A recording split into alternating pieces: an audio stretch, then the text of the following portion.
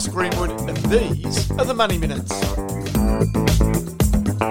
Australia's wine industry stands at the crossroads. $1.2 billion worth of exports to China in the balance. Mitchell Taylor from Taylor's Wines explains what it means for winemakers and for drinkers. Great to have your company here on the Money Minutes. And look, we've got a whole bunch of new subscribers coming on. Look, there's a whole lot of previous episodes you can go through and have a good look at. And please, if you like what you're hearing, give us a review on Apple or Spotify or Amazon's out there now as well. All of them are available in all those platforms. Now, look, today I want to talk about trade and also the security battle that's emerging with China. It really is a very delicate balance to maintain our strong Western beliefs, democracy, freedom of speech, equality, versus the economic horsepower of our biggest trading partner. Now, on one front, some might argue that we need China more than they need us. It's goods, it's dollars for agriculture and wine, tourism, education, minerals and energy. But the reality is that China really can't grow its economy without the iron ore, especially that comes from the Hamersley Ranges in Western Australia. Though it might find coal or LNG elsewhere in the world, Australia remains a close and secure source of supply to China. But right now, China's flexing its muscles, we all know this, to show Australia that it can't economically, but more especially from a security point of view, always side with the United States. But for Australia, that relationship with the US and Japan and Korea are keys alongside that. It's the key to our position of strength among the Western G20 nations, our security blanket, if you like, in an increasingly fractious world. Now, of all the raw materials, foods and minerals that we sell to China, one of the emblems of this nation is wine. Before the free trade agreement that only came into effect 5 years ago, our winemakers lost massive market share to the winemakers from Chile and New Zealand, where each of those countries did have a trade agreement. But from December 2015, Australian wine exports to China soared. Now, as you'll shortly hear, exports this year are expected to be around $1.2 billion. That's 40% of Australia's total wine sales overseas. And the key in China is that it's many of the premium quality wines that we sell to them with premium prices that make up that $1.2 billion. Just to give you some sort of illustration of this, I found this really curious Chinese television ad for Penfolds. Now, just to set the scene, it is really high class. It's a man, really well dressed, suave, moving through different scenes. 每一次突破都是与自己的狭路相逢。 As I say, it was pretty smooth, but the reason I really played you that ad is because it's Penfolds that's actually selling the alcohol here, in order to grab the attention of wealthy Chinese consumers. You could see that in the ad. But the unusual thing about this is it's not strictly wine. It's actually something that's called Lot 518. It's a blended premium Australian wine, Shiraz as it turns out, with the most popular Chinese spirit, which is called Baijiu. Now, the product, as I say, is called Lot 518, sold in this incredibly suave way. It's called spirited wine. It sells for $150 a bottle. Now, the blend has a higher alcohol content, 21.5%, and according to Penfolds, has the floral and fruity notes of the Baijiu and the bold signature style of its fortified Shiraz. So you might ask yourself, why the hell do it? Well, it's very simple. While the Chinese wine market is currently, hovering around $5 billion a year, remember those Australian sales, $1.2 billion? The Baijiu market in China is currently worth $100 billion a year, 20 times more. But all of that right now could be in jeopardy as the Australian wine industry faces 2 Chinese inquiries. So I want to bring into this conversation about our wine industry and its relationship with China to a man who I think really stands as one of our preeminent winemakers. That man is Mitchell Taylor. For 3 generations, the Taylor family in the Clare Valley have knocked out some of Australia's great wines. And I think one of the very best, if you just go back even a few years ago, you go back to the Visionary, the 2014 Visionary, that won the 2018 International Competition of Cabernets in France. In other words, it's knocked off many of those great wines that come out of the Bordeaux region. And also, he's on the board of Wine Australia. So one of the great people to talk to about this subject. Mitchell, many thanks for your time. Thanks, Ross. Pleasure to be here. So I just want to go back to the basics of this. If we go back a couple of years, Australia did not have a free trade agreement with China. And as a result, Australian wines were at a competitive disadvantage against wines going in there from, say, New Zealand or Chile. So when we got the free trade agreement, how did that change the way in which we marketed and sold our wines into China? Yeah, we did have a 15% import duty. And over 4 years, we were able to phase that out gradually. But over those 4 years, our wine sales really started to rocket. So they've been very popular. The industry has been building up relations, but it really did go from strength to strength. So over the phasing out period, our wine exports to China doubled, and they're up to now $1.2 billion worth of Australian wine is sold into the market. And just to show that in contrast, our next biggest export market is the USA, which is at $400 million a year. So China, about 40% of Australia's wine exports, and that's the reason when China took the action it did to investigate the wine industry over what are allegations of dumping of wine at cheaper prices in China than what they are sold here in Australia, why that is so important for the Australian wine industry and its future for export into China. And what's the amazing thing, Ross, is that this anti-dumping investigation is only on wine that is bottled less than 2 litres per container, where if there was anti-dumping, surely they'd be looking at all the bulk wine in that part of the world. So we're really confused by it because it is the very top end where our luxury red wines are really respected for the quality. That's the part of the market that's booming the most for Australian wine in China. Okay, so I'm a bit confused by that. If the investigation is into the premium wine, and if you like, the bulk wine going into China is being allowed to continue to go in unfettered, where really, if you like, there was going to be the price advantage, why is it then, do you imagine, that the Chinese would have really targeted the premium Australian wine brands? All we can imagine is that their own industry, which used to produce as much wine as the Australian wine industry, we've looked at the recent figures and they've actually been falling at quite a rate because I think a lot of Chinese have not trusted their locally made wine and are looking for quality that comes out of Australia. So our industry association, Australian Grape and Wine Australia, we're reaching out to the Chinese wine industry, to help them and to collaborate with them so that, we can work through this together. Is there any suspicion that maybe China itself is trying to create its own premium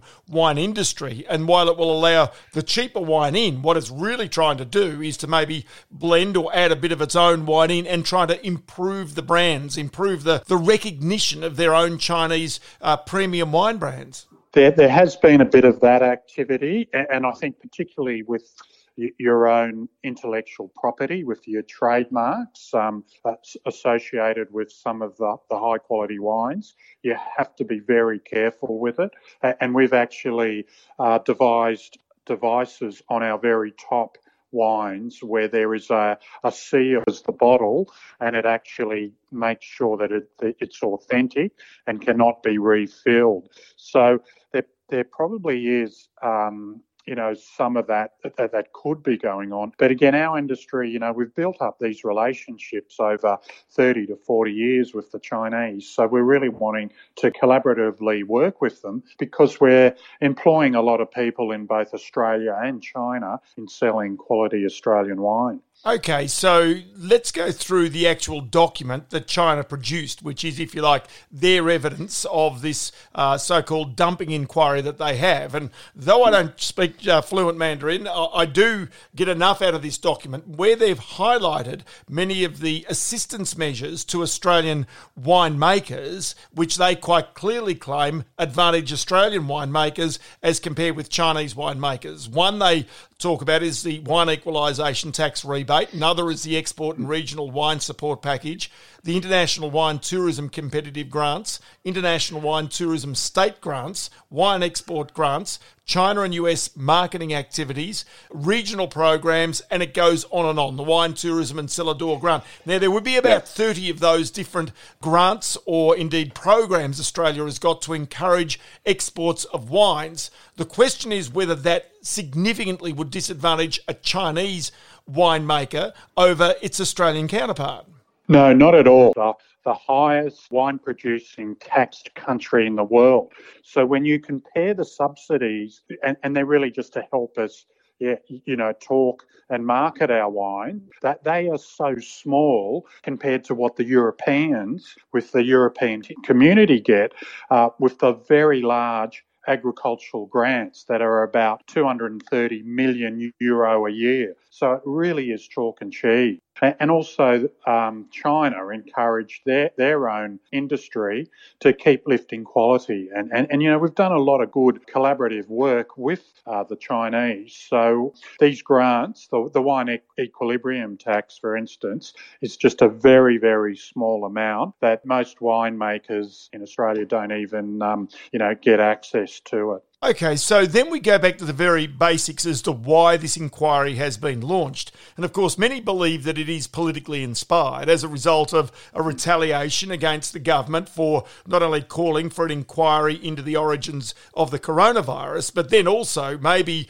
as a result of action that was taken against the Chinese telecommunications company Huawei. Are you in any position to try and judge as to the motives of this inquiry into the wine industry? It did, after all, follow inquiries into the barley industry where tariffs were applied, and also, say, for example, some shipments of even meat and other goods were knocked back on the basis of quarantine and quality from the Chinese authorities. The duties are getting very hard on the labels. The other day we had to prove to Chinese customs that Taylor's Wines has been around for 50 years. They wanted actual proof because we mentioned that on our labelling. So we did provide them with all the documentation of the history of our business. So, we do feel that there is a political element to this, but we're hoping by being completely transparent and providing all the facts to China that they will see that Australian wine is really, just at the high quality end, and that collaboratively we want to work with the Chinese trade associations so that we can build momentum up again in this market, because it's a very attractive market for the future of the Australian wine industry, because it's very orientated to the very high end quality. Do you believe now that the government, the Australian government, recognises the issues confronting the Australian winemakers? I mean, let's be honest, it's not only a prestigious export for Australia, but it's also a growing importance in terms of the money it generates. As you say, $1.2 billion over the past 12 months, 40% of that going to China.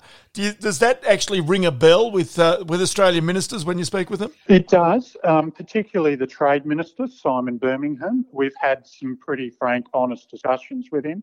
He's a South Australian. He understands what the wine industry does. It value adds all the way along the value chain, so that we're not just exporting grapes, but we're actually manufacturing and adding value all along the chain. And I think it is the rural jobs that we create, not only in South Australia, but across 65 different rural regions in Australia. So the politicians do realise that this is a major one, because if we have to retract, there would be a lot of wine that we'd have to find alternative markets for. And we're also concerned that it could even flood the Australian domestic market. Just one other aspect for you, Mitchell. I mean, you're a winemaker, you export, you've been doing this for a long, long time. Do you sense the imbalance of power between Australian winemakers and China as a government and even the wine industry there? You're thoroughly relied on them and in terms of scale and also even the premium prices you can attract. Do you sense the balance of power is not tipped in your favour? I do, because you do have the ultimate power. And when I was a young winemaker first visiting China, I'll always remember we had to visit the local mayors, we had to develop the relationships in government, because really the business starts there. And if you're not compliant and if you're not building that relationship with the government, then it's almost impossible to be trading, outside of that regime. So we do feel a little bit vulnerable. But having said that, we've got these long-term great relationships with our friends in China. So we're just hoping a bit of common sense takes place here, that everyone stands back a bit and talks to each other frankly, but behind closed doors, so that we can really start to rebuild some of these economic trade relationships that we have done over the years. Well, Mitchell, it's always great to have a chat to you. And I know, your background when you first left school, you went to London, you went into banking and stockbroking. So you've seen business from different eras and also from different parts of the world. It really is a very delicate time right now. I recognise that. And I really appreciate your time and your frankness in this conversation today. My pleasure, Ross, and thank you for your support, because the Australian wine industry really is a value-adding rural industry, and it's very important that we keep this relationship in place with the Chinese government and develop our trading relationships going forward. So that's it for today's episode. You can contact me via social media, Twitter, Facebook or LinkedIn. And as well, you can subscribe to this podcast via Apple's podcast store, Spotify, and in the last few days, I note Amazon's joined in as well. This is a Talent Corp production. I'm Ross Greenwood, and these are the Money Minutes.